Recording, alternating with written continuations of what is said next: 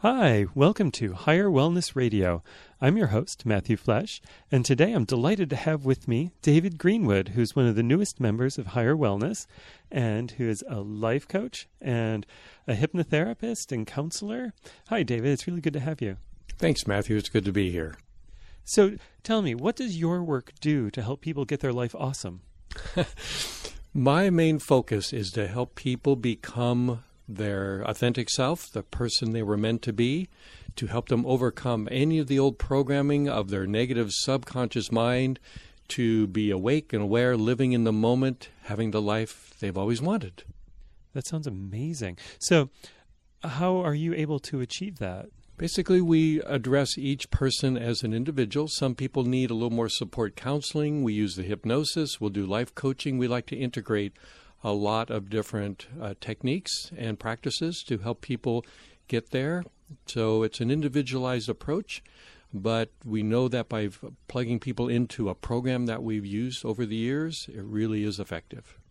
Well, I have been one of your clients and have partaken and gotten great benefit from your services. And I can say that from the moment that I stepped into your office, the calm and the peace that's here really just was one of the things that really got me. So tell me a little bit about your journey. How did you get here? Well, thanks for that. Yes, I've been working on myself for over 40 years. I decided it was time for me to address some of my own issues. I was a scientist by profession, so I was very analytical, and I went through my own process of counseling and hypnotherapy, and I was so happy with the results, I decided to do this as a career. And based on that, I've always tested it out on myself first, so that if I can do it, I know anybody can do it. And that's how I got to be doing this practice. Wow. Well, that's really cool. I love the idea of coming in and thinking about the things in your life that you could change and then being able to then send that out into the world. So tell me a little bit about this subconscious, because I remember you going into that a lot when we were doing our session. Yes. To me, mostly I specialize in working with the subconscious mind. To me, the conscious mind really doesn't have a problem. You really know what you're supposed to do. People come in for weight loss, know the foods they're supposed to eat. They know they're supposed to exercise. People with anxieties or fears or phobias know what they need to do. They're just not able to do it. So the first thing I do is have them recognize they have a conscious and a subconscious mind. Again, the conscious mind knows what to do. The subconscious mind is the programming that has been created over the first 16 years of our life that unfortunately has some negative aspects to it that we learned when we were growing up, and that part of us actively supports those negative beliefs and will actually sabotage your conscious efforts to be healthy and to be happy. Can you give me an example of that subconscious programming? Yes, unfortunately, when you think about growing up, children are always thinking that what things their parents do are their fault. Dad comes home, has a bad day, yells at the kids. The child doesn't think Dad's having a bad day. The child thinks, what's wrong with me? And over again, in those years, we're like sponges. Our subconscious is in what we call alpha brainwave, which is the mind of an imaginative child, and you take in everything. You do not have the ability to say no to any of the negative things said about yourself, and you're making mistakes as to it's your fault, and that is what creates all these negative beliefs within us. And those negative beliefs say things like, I'm not good enough, I'm not lovable, I'm not worthy, life doesn't work, whatever it is. Those are the things that sabotage your conscious, healthy desire to move forward. And so how would that start to play out in your life? What happens is it will start sabotaging relationships. It will hold you back in your business.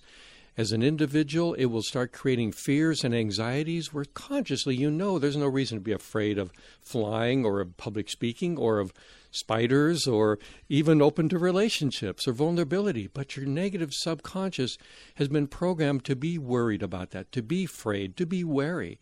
And it will literally try to hold you back so that you're not able to move forward. The fear of success is huge.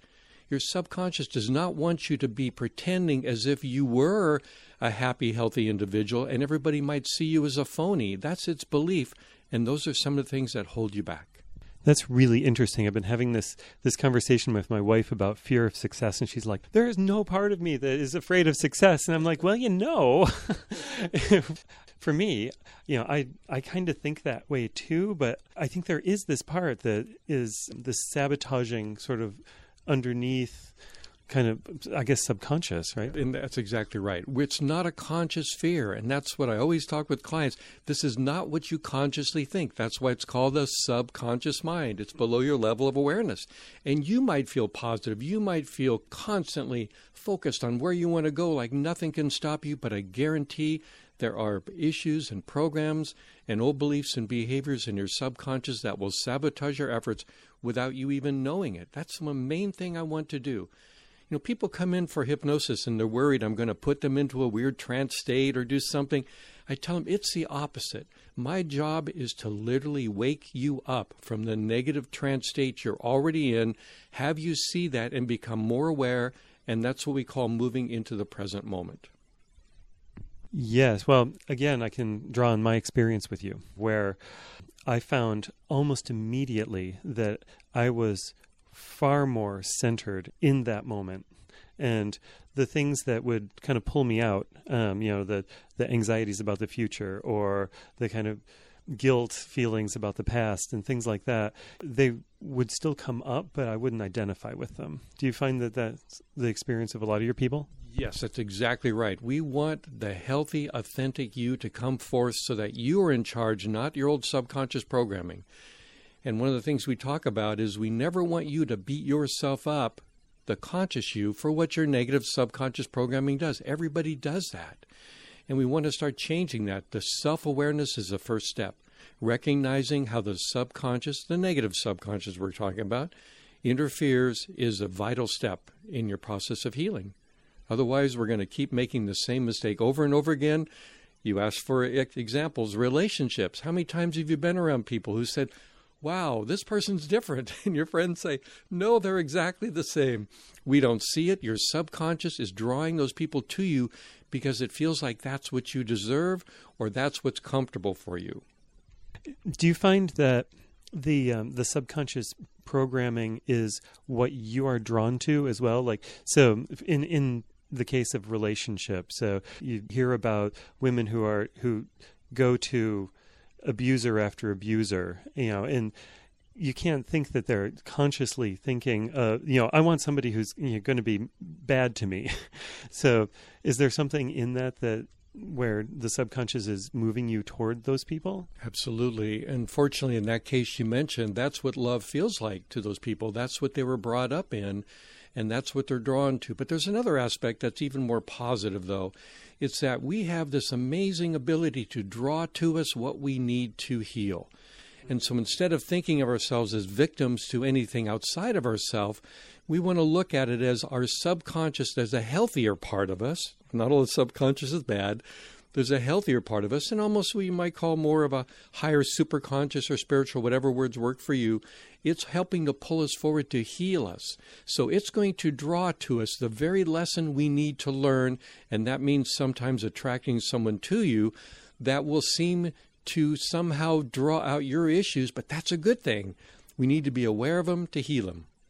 Right, and I guess that the flip side of that is if you're still attracted to that type of person, then you haven't healed that issue yet, right? Exactly right, and that's why they need to see someone like me or any of the people in our center. But yeah, we are there to help you to be aware of it. The awareness is the first step, because we're not doing anything to people to make them do anything. We want them to heal, right? All healing takes place within. We want it to be authentic.